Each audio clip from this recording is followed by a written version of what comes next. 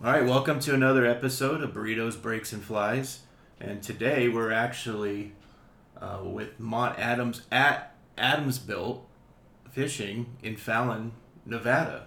Welcome, Mont. Oh, glad to be here. Absolutely. Yeah, thanks so much for having us. Nico and I have been looking forward to this for a long time, and I just wanted to tell the listener here about our location. It's a really unique place, and what is so neat about it is that it's so non-assuming. If you didn't know you were Right. here, there's no signage. Right. It's just you kind of feel like you're in the heart of something special, and you've got to know about it in order to be on the inside here. So, Right. how did you tell us about your background? How did Adamsville come along, and where did you get into fishing? Well, I used to fish with my father when I was really little in northern Utah. We'd go up to the beaver ponds up in the mountains there of the just outside of our small little town where I lived there in Roy, and it was just, to me as a little kid watching my father, it was just an unbelievable experience because everything was so big and beautiful, and you had to be quiet. You had to sneak up on these little ponds, and it wasn't fly fishing at the time. You know, my dad was throwing spinners or whatever he had, but we were the only ones there. Now that's changed a lot in a lot of the territories I've been, particularly during this COVID thing. Everywhere you go now, there's 1,000 people. Yeah, there's no such thing as no one there. No matter where you're How at. did you transition into fly fishing? Well, I honestly, as a youth, did not fish that much. It was mostly those experiences with my father. When I got married to my wife, she was from Fallon, and her family was in the fishing industry. They owned a distributor business, and they distributed fishing tackle in the Sierras, and had done it for years. And her father, at the time, was getting older, and he wanted his family to live here, all on the ranch with his family, and wanted everyone to be there. So he invited me to come and take over his position, and take over his. We were wagon jobbers. I don't know if you understand what that term means. Is we used to pull a trailer behind our vehicles and go and visit the stores right to their doorstep. We'd go in, write the order, go out in the trailer and pull the order, and drop it off right there, and we just move on to the next town, to the next store. Wow. And interesting enough, that the big item, for that was night crawlers. That's where they made, they started in the night crawler business, and that's where they really boomed. But over the years, I was in Northern California, so I spent a lot of time in Chester, Quincy, Portola, all those little towns up there, and it's just a beautiful place with lots of opportunities to fish. And one of my old friends that I met up in Chester, California, his name was Irv Wheat. And Irv is a lot older than me. At the time when I started, I was in my early 20s.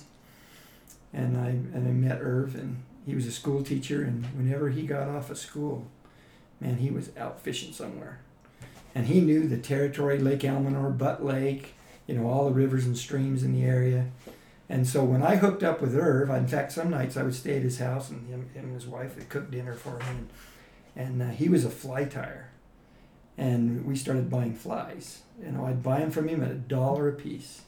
And picture this, we would sometimes buy $40,000 worth of flies a year from him. And he tied every one himself. That's 40,000 flies in a year's time. Wow. It was amazing. His wife said that's all he did. That's it. Was tie flies and fish. And fish. But anyway, we worked long hours. We started early and we finished late. So here's my first fly fishing experience, was in the dark at Butt Lake and in the full moon. And Irv says, look, don't worry, we'll go down there. I'll show you what to do. Well, of course, in the dark, fly fishing is a whole new experience. Hooking in everything around you because you don't know how to cast. And so Irv finally decided, let me cast for you, and then you can reel in the fish. Well, true story, the very first fish I caught on a fly and reeled in with Irv Wheat was a 10-plus pound brown trout out of Butt Lake, just below the powerhouse. The minnows would come down and get churned up in the powerhouse, and the fish would come up and gorge themselves. And you'd go down in the full moon and fish for these. So I did that as often as I could, you know. And over the years, I learned, of course, how to cast. And we did a lot of other things, the hex hatch, and you know, all these, you know, Eagle Lake trout up at Eagle Lake, and all these kind of fishing with Jay Fair, another buddy of mine. And it was, I had to learn how to be a fly fisherman, and I just fell in love with it. Wow. So consequently, what we did was Hendricks was, of course, in conventional fishing mostly. And then I had such a desire to get into fly fishing. We started adding products, and we eventually became a Rio distributor. We became an Umpqua distributor, Seagar, and a lot of other brands in the fly fishing industry. We became a distributor for them. Nice. And it ended up being to where we were not only just a conventional, but Hendricks became a fly fishing distributor as well. Wow. That's great. And then how did you transition from there into Adamsville? Again, you know, kind of a unique opportunity. As a distributor, of course, you know, you're buying other people's products and selling them. And we kind of decided that we needed to find a product line that we could basically put our own brand on and create a little bit larger margin to create a little bit more cash flow to help support the business. And so that kind of became my part of the business as I began designing and manufacturing overseas. It started with waders. Waders was our first product that we designed under the Hendricks Outdoors label. And then we added other things along the way. But what happened was that we had Hendricks Outdoors, the distributor, and then we had Hendricks Outdoors, the manufacturer, basically. And we decided that we needed to separate the companies. So, or not the companies, but find another name for the brand. Sure. And so that's a young man that was a salesman for us at the time. His name was Jim Zeck. He came up with the name Adams Built. He said, "Your last name's Adams, and you're the one that's designing and building these things." He said, "So, Adams Built." And I kind of thought, that's crazy.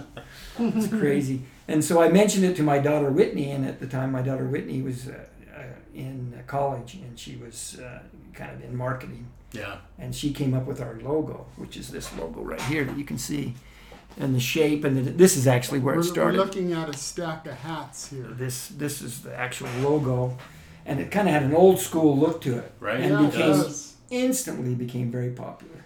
Yeah. People just really liked the way it looked and all that, and so we went from Hendricks Outdoors manufacturing waders and adding products to the Adams Built name, and now 10 years ago we actually switched from Hendricks to Adams Built, and then 7 years ago I separated out from Hendricks and started Adams Built Fishing on our own. Nice. And that's why we're here in this unbranded building that you can't find, because we're in this small town of Fallon, Nevada, and the general public wants to think that we're a retail store. Mm-hmm. And Right. so we had to kind of hide it a little bit and keep it a little bit. You know you've got a good product when you have to hide from your customers. We prefer to let the retailers sell to the public, and we'll sell to the retailers. That's kind of the way we do it. Right. That's great. So yeah, we were talking before.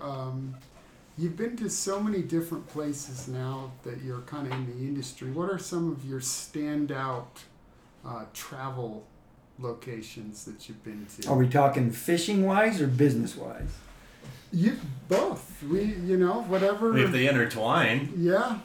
I mean, let's start with where has Adams Built and Hendricks has brought you around the world, with the manufacturing experience? Maybe we could start there and then branch off to the good stuff. Yeah, interesting thing, we began going to shows, and of course taking some of the products that we had under the Hendricks label and showing them at shows and getting, somewhat of the general public used to the new product and that. Of course, we had a few retailers that we were selling through the Sierras and kind of wanted to expand it a little bit. So these shows worked out well. Well, I had numerous manufacturers come up to me from overseas, saying, "Hey, can we manufacture your product?" and all those kind of things. And I met a young man named Jason and his partner who was a little bit older than him named JW, and they were both Koreans. Okay. And JW lived in Korea, Jason lived in China, and they worked together in manufacturing for several companies in the United States and other parts of the world. Well, I hooked up with those guys. I made my first trip to China, and boy, was my eyes open. It was, it was an interesting trip. I learned a lot of things. I landed in the airport, and at the time I first made my first trip there were troops in the airport with machine guns, and you felt like they were watching you.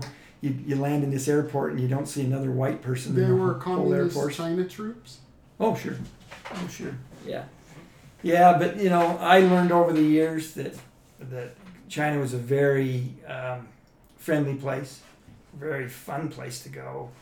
I just decided from the very beginning I was going to learn the culture. I was going to accept what they did. I learned to eat their food. Believe me, I've eaten some interesting things from live things that still crawled on the table on your plate. That's fresh. It's fresh food. As fresh as you can get. Yeah. It was just the way you coin it, from crawling to fresh. Oh, yeah. In fact, one of the interesting experiences, these Korean friends of mine, if you want to call them that, took me to a restaurant and they brought this tank in and set it on the table, and inside were these little octopus swimming around, and one of them reached in with the chopsticks and wrapped the legs around it, threw it in his mouth, and he basically dared me. So I did it. How did it taste? I reached in, I threw that in my mouth, and the funny thing is that thing clinged to the inside of my mouth and into my throat, and they said my eyes got so big, and I was like, what do I do now? And I bit down, and needless to say, it kind of popped or exploded. It was its last revenge. And slid down my throat, and after that it was, Wow. I kind of fit in after that. Wow. They soon learned that I just cared about them.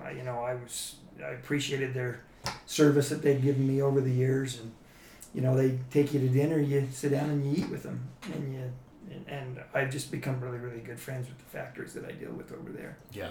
And I've made them a part of Adamsbuilt, and it's been a wonderful thing. I've been able to keep factories that I'm, started 20 years ago building under Hendrix, and I'm still in those same factories today under Adamsbuilt. Quality becomes an important thing. Sure. And, people building your product a long period of time know what you expect and know what you want. And I still have some of the same women and even some of the same men that I saw in those factories 20 plus years ago. We're still sitting there today when I go over there. That's great. And that goes hand in hand with your reputation, from what I've seen in the industry, as being, very, customer service orientated and being friendly to the customer and helpful and standing behind your product. And that goes a long way, because you could have, there's a lot of product lines out there where they may look great in print or look good on, but when it comes to that part where the customer picks up and gives a phone call, hey, this is broken, this is leaking, and yada yada, it's just kind of, oh sure, great, buy another one. They're just not getting the service. And I've been here a few times where I've heard the phone get picked up and it sounds like a problem gets resolved in a heartbeat. And that's we have a 3-word slogan that we've gone by since we started over here, and that's quality, service, price. That's what we do. It's great. We create a quality product. We provide the best price we possibly can. And I say that this is an industry where there is some wonderful manufacturers who create great product, and some of them dominate the industry. Sure. They really, really do. They're good at what they do, and they're more power to them. They get the price that they ask for, and They do. They really, really do. What I wanted to do was I wanted to create a product line that provided the same amount of quality, but at a price that everybody could afford. So if a guy didn't have a lot of money, he could still get into the industry and enjoy what I enjoy doing, and still feel like he could use our product, forever. Right. And it's kind of ended up being that way. We tend to get a customer that buys our product, and we keep them. Well, and you're eliminating barriers. For those that are entering the sport, or even maybe been in the sport for a while, and as we know, especially with fly fishing, it can be cost prohibitive at times where you feel like you're accelerating, you're getting deeper in the sport, and like with gear, you start using the heck out of gear. You start blowing holes in waders or ripping through boots. Yeah. I'm pointing at Ben because he's famous for that. And then it comes to the point where you're like, oh well, I need a new pair of boots, but I don't want to fork out $500 for a pair of boots. I think you and I had a conversation about that. But but now you have a price conscious product that's high quality and that can get somebody out in the river day after day, day after day after day, month after month, all the time. Nico and I, we both have families, and there's two components. One is, do you have the money? The second one is that cost going to win the battle and lose the war within the family? So having that lower price point, we always call it sustainability. So if, Nico and I want to go fly fish after work, and he'll say, actually, we've got something going on, or, oh, I just went yesterday. We don't even have to get into, my wife needs me, or that. We just say the word sustainability. We'll say, I can't make it. Sustainability. Nico knows. I've used up my allotted fly fishing time for the last few days. But as far as price point goes, I've talked to a lot of different people who they want to get into fly fishing, and they're just like, I don't have, and they'll just name some random, giant amount to get into this sport. And people don't realize that you can get into it fairly easily, and you just take it in stride. It's just so rewarding that I love that you do have that consideration for the entry level person.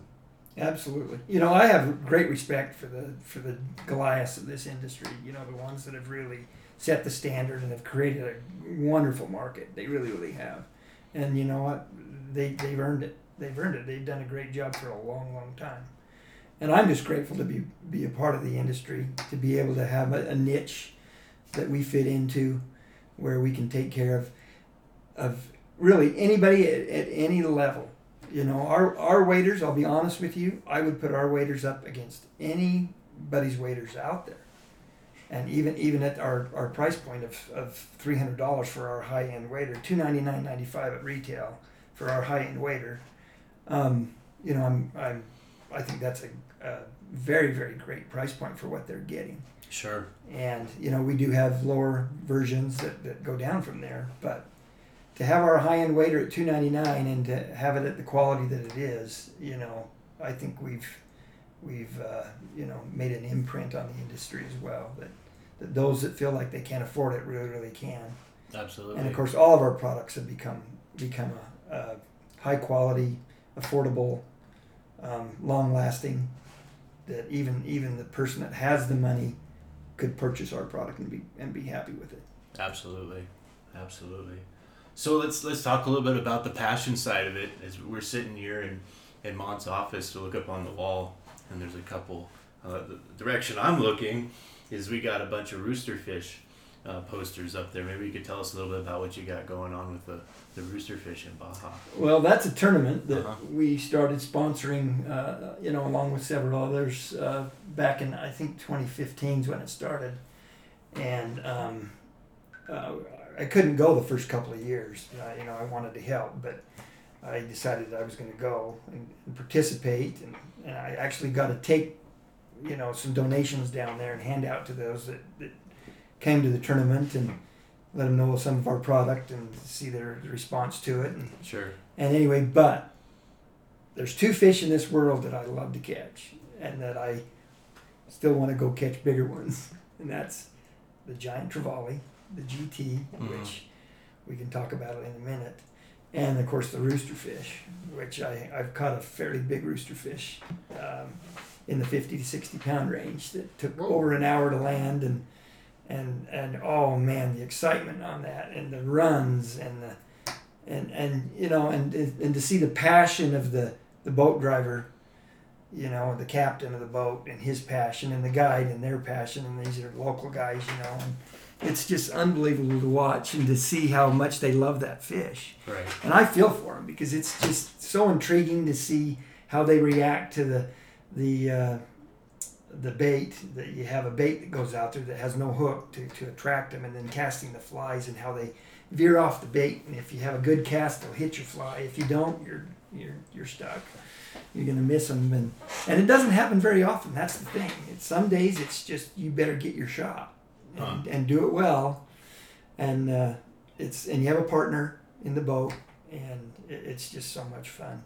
So that's one fish I have a great passion for. But the GT, I learned at a place called Christmas Island down in the South Pacific between Hawaii and Fiji. Oh, wow. You know, I went down there. The first time I went down there was in 2000, and I mean, it was an old resort called Captain Cook. Those that have been there know exactly what Captain Cook was, and that was the place. That's where you went. And I met a few people there that I'm still friends with today. In fact, one of them, I encouraged him to someday start his own resort, and he actually did. Wow. And he now has his own resort where this is where I go when I take people with me and we go down there. Nice. I've been there. It's a third world country. It's an atoll, not an island. It's actually like 12 feet above sea level now. It's actually sinking. They claim that it won't even be in existence by 2050. Wow. Jeez. So I want to get as much of the fishing Right. in as I can. Right. But it is a third world country. And I've been down there where the only thing there was to eat was fish and rice because the boat hadn't come in, you know, from the main island, and they just didn't have anything. And I felt so bad for them. So we sacrificed, you know, some of the stuff that we wanted that they had for us to eat so that they could eat. Sure. And we brought stuff with us when we came down, and we made sure that we handed stuff out to the kids, and that they had stuff. But they'll give their shirt off their back for you because you're their livelihood. You know, the fishermen that come down there are their livelihood. And Simi is his name, and his wife Sima, and their family run this little resort. And this is actually a hat that I'm making for them. It's called Lagoon View Resort. That's great. Oh, awesome. And of course, bonefish is kind of the fish that they protect down there to keep people going. But it's a bonefish between two palm trees. It's pretty cool. But the fish I go down there for is the GT. I've had a giant, really big GT on that spooled me.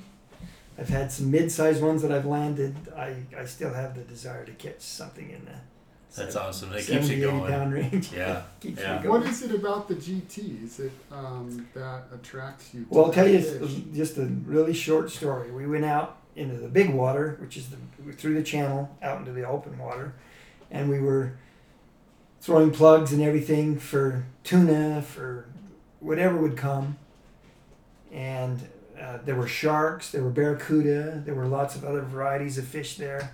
And the captain of the boat just started yelling, "Get your fly rods, GTs, GTs, GTs." And we look in the water, and there is not another fish anywhere to be found. And you can see these GTs coming. So what that tells me is this is the king of the ocean. Wow. Those fish are afraid of those things or something, but Yeah. they're just so intriguing. And the runs that they take, again, similar to like the rooster fish and those, it's just so exciting, it's so exhilarating, and wears you out. You wonder, in the middle of that, trying to land that fish, you wonder, why am I doing this? I'm ready to die. Well, what are you using on it? Like, if you're using a fly rod, like what weight? What weight rod are you using? For the GTs, 12s. 12s. Yeah, okay. Wow. Yeah, they're mostly 12s. Wow. When they're bone fishing, you're using 8s. I've even used as light as a 7, but 8s is probably the one that we use the most down there. And there's so much variety of fish too. You catch a lot of other Sure. species while you're down there as well. So it's a very intriguing place. I love it. Walking the flats, it's absolutely gorgeous. Crystal blue water. Wow. It's now the name Burritos, Breaks, and Flies. There's also the surfing piece, the breaks.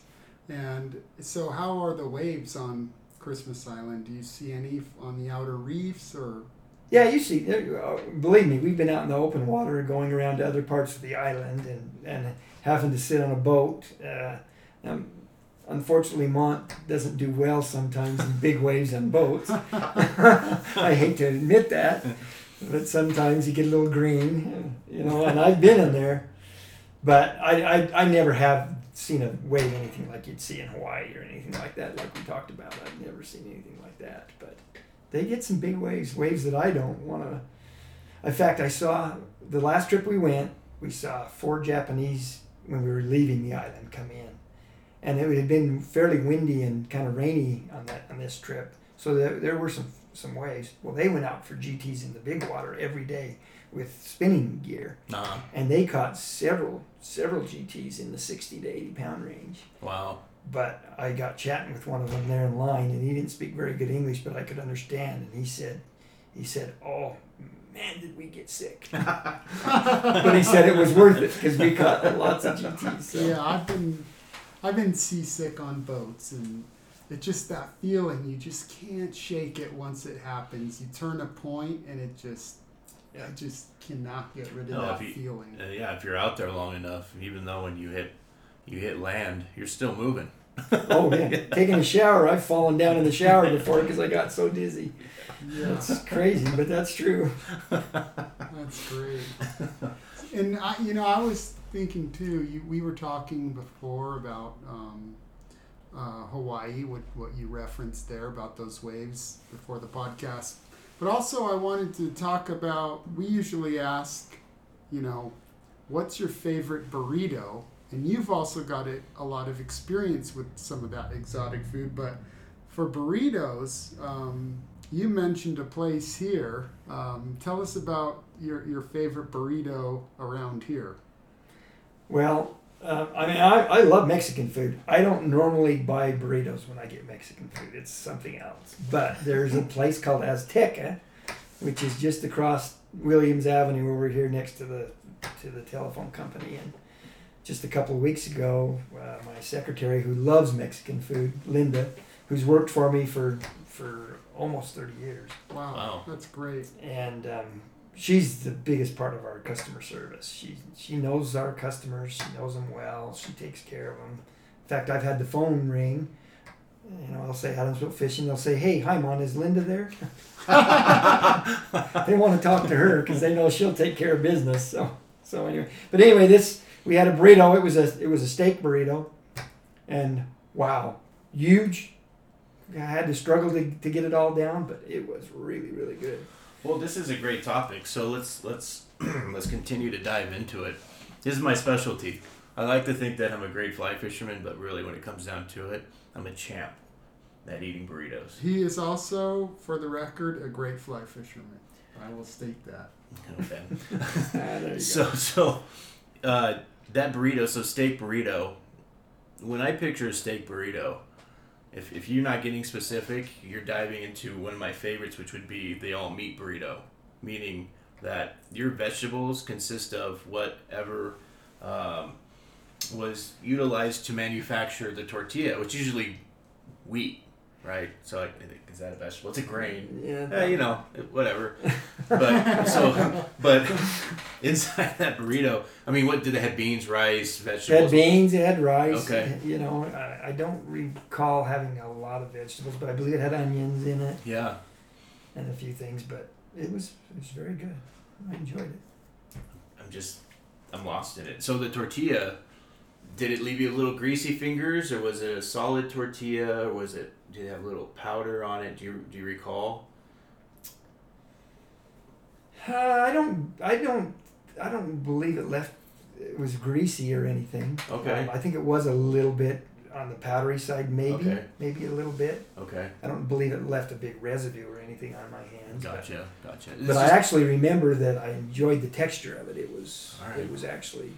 So without actually experiencing the Pretty burrito myself, these questions put me in the realm of like being there in the moment. So yeah, because usually if they have a puffier tortilla, that means that the contents are extremely moisture laden, which is great. Maybe there's a high fat content, a lot of juice going on. You know what I'm talking about. I know exactly what you're talking about. For me, hearing the name Azteca, that already is That, to me, that's a 10 out of 10 on what you should name your place. Right. It takes you there. You know, you're going on an adventure. You're going on adventure. And it's great to take those little trips. Like, you're kind of taking a quick international trip without leaving your hometown. You know? Oh, I get it. Yeah. I mean, There's another Mexican restaurant in town called La Fiesta, which is without question the most popular one in town. I mean, it's very, very popular. right. Unfortunately, gentlemen, burrito is not on my list.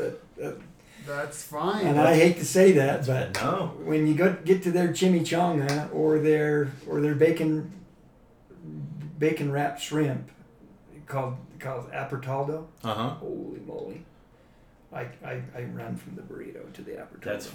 That's fine. That's respectable. I do not want to offend you. I know you're. No offense. You know.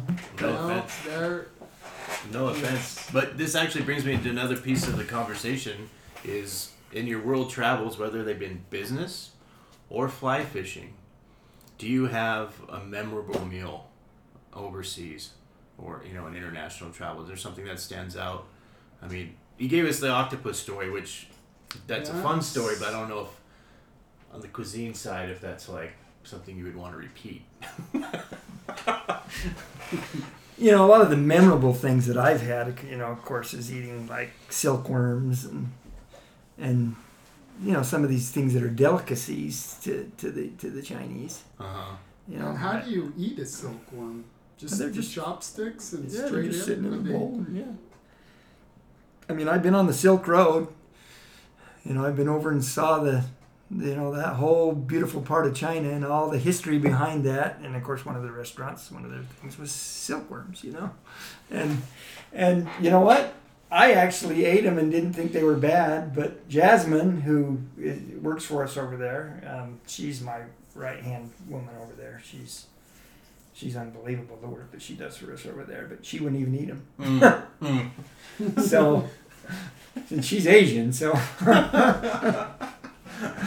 I just, like I told you before, I just kind of learned that you know, I want to show them that I respect them and that if I'm in China, I'm in China, and I'm going to do as the Chinese do. So Now, I was thinking, you know, it was interesting because we had originally scheduled this podcast the day Nevada officially closed its doors to non-essential businesses. And, you know, here we are, it's at the beginning of September, and nobody knew what was going to happen with COVID-19. But can you tell us kind of how it's affected your business? well, I'll be honest. When they shut things down, I was very, very worried. You know, being a businessman and thinking, okay, what's this going to do for the future? And of course, we're looking at waters we've never waded in before. This is new and unique. Right. And so I've never been that way. I've always fallen on records, and you know, I can look at the past and know what I've done and prepare myself. This is something I was not used to and I didn't know. But one thing I always believed, that if you have inventory in the warehouse, you're gonna be okay. And at the time we had inventory, and that was Sure. a good thing. But what we did not expect was that, of course, the difficulty in getting product.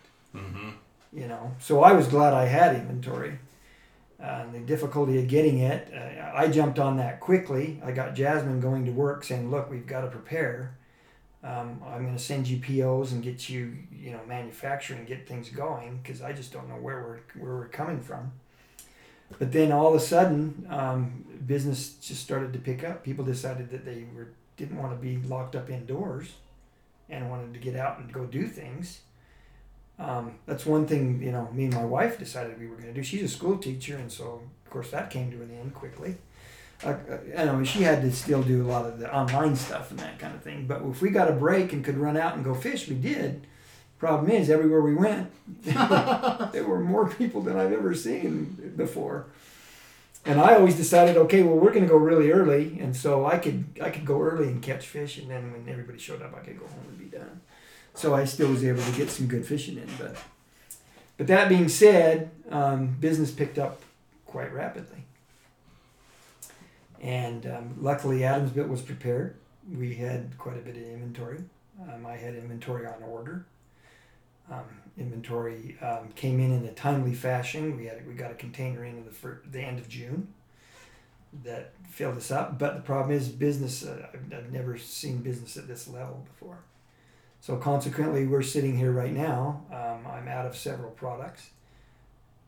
Orders are still coming in. July is the biggest month in the history of our company, and product is still coming in. Though at the end of this month, we'll be back fully in stock again. Nice.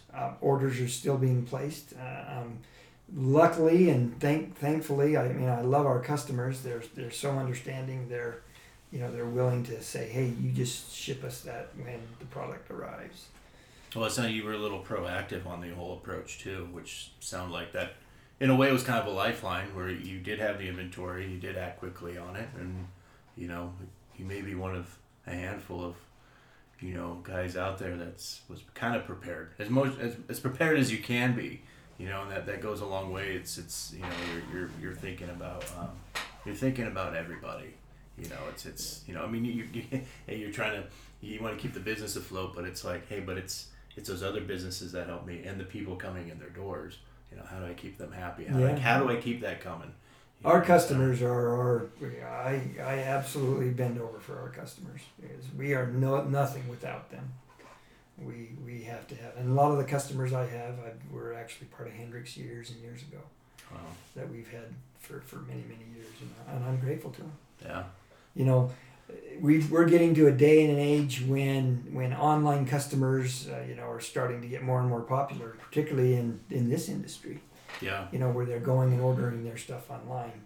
And sure, you have to make yourself available, particularly in areas where we don't have a retailer. But Adamsville is still focusing and pushing its business toward the retailer. Those are the ones that have been there for us, and we want to be there for them.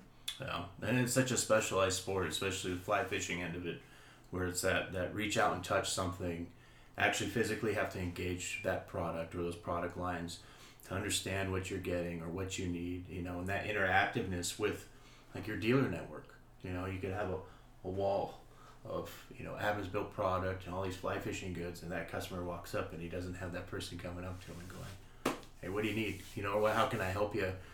It's just it's the same as online shopping where they're like, I think, versus being directed towards, hey, this is, I would highly suggest this or highly recommend this, and I think that's pretty awesome. You have a legacy of a dealership network and relationships that help you stay where you're at. It says a lot. Well, and you look at, like, waiters becomes a big challenge online because the demographic, everybody's different. Everybody's size different. Everybody's shape different. And so if you're going to find that waiter or that boot that fits you correctly, you really need to try it on. Yeah, put it on. We have had an issue or two when people have ordered online and they're like, hey, this doesn't fit. Well, we'll gladly just take it to a retailer and exchange it or send it back to us and we'll take care of you. Nice. We'll make sure that you get taken care of that way. But yeah, that's invaluable that they can go in the shop and try that stuff on and see if they, see if it fits them well first. Absolutely. Saves a lot of freight costs, which is a big deal in this industry. Well, in any industry. Yeah, especially recently. And one of my last questions is, what is, do you still have a bucket list? Is there anywhere in the world that you'd want to get to that you haven't had the chance yet?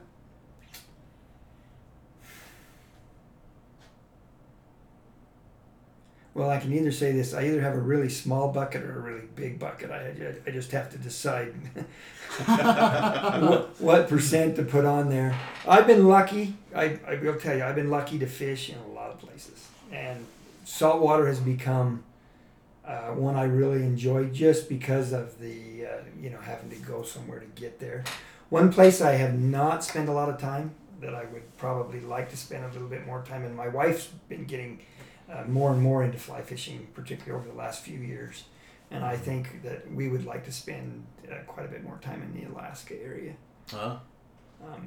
Dennis, who's our marketing guy that does all of our marketing for me, he has a TV show called Wild Fish, Wild Places. And we've kind of been a sponsor for him, and he's put, he's really helped us to get our branding out there. And he's fished Alaska a lot, and he shows me these pictures that we use a lot in our marketing, and I'm just like, oh man, unfortunately, it's me and Linda, so we have to stick to business a lot. But she knows that if I need to go, I go, and she takes care of it. I've seen some recent social media posts from him up in Alaska. I think it sounds like he's up there now. He just got back. He just got back. And talk about it's a good look for Adams Built, because he's using the nets, got the hat on, got the gear on. It's Alaska's, that's big time. Well, the beautiful thing too is that's pretty hard country, and he gets our gear up there, and they're busting through the bush and going into that back country, and they're hiking all over the place, and they're putting our gear to the test. And it's wonderful when he comes home and says, "Man, this stuff's just great." That's awesome. Now, don't get me wrong. There's times you get up there and something happens and you blow out a boot.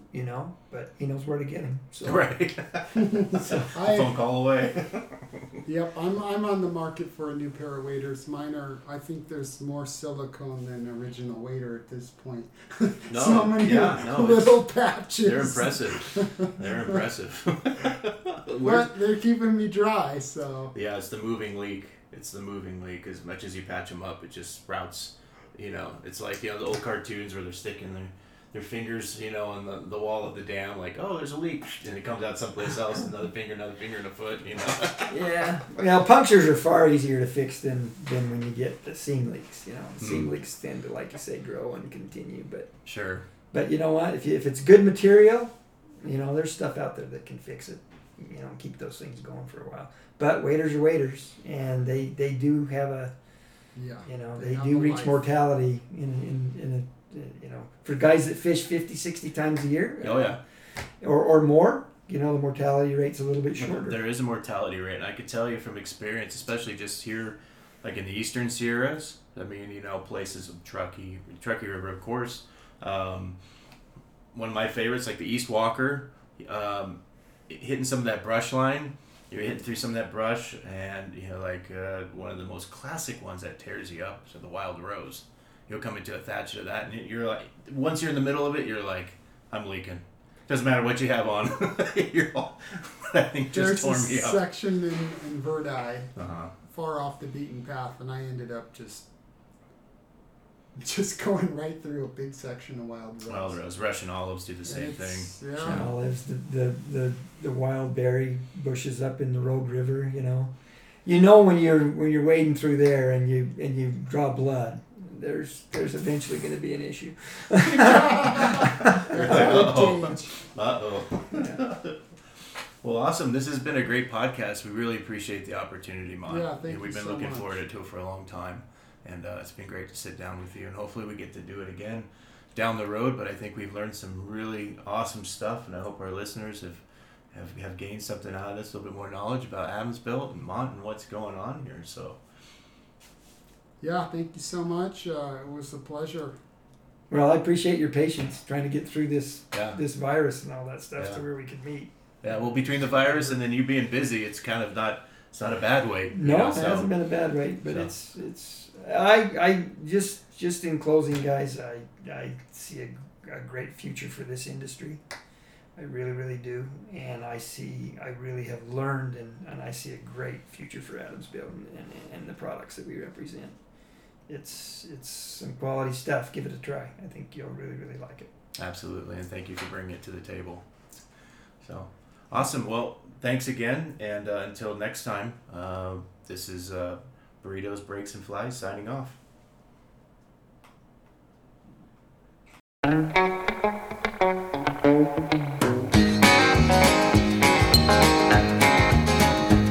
It's a big job just getting by with 9 kids and a wife.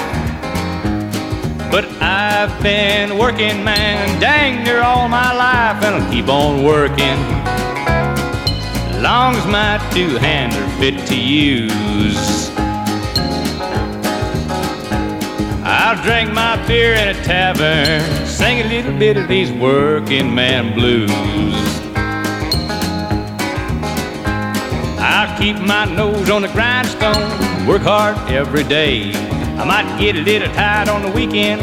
After I draw my pay, I'll go back working. Come Monday morning, I'm right back with the crew. I drank a little beer that evening, sang a little bit of these working man blues. Sometime I think about leaving, do a little bumming around. I want to throw my bills out the window, catch a train to another town. I'll go back working. I gotta buy my kids a brand new pair of shoes. I drank a little beer in a tavern, cry a little bit of these working man blues. Here comes that working man.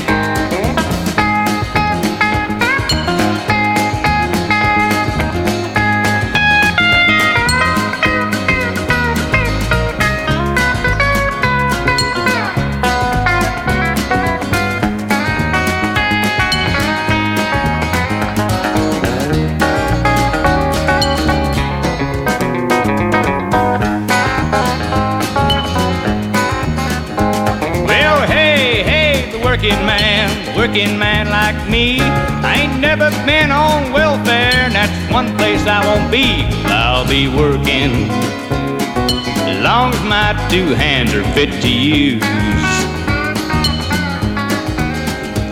I'll drink my beer in a tavern, sing a little bit of these working man blues. This song's for the working man.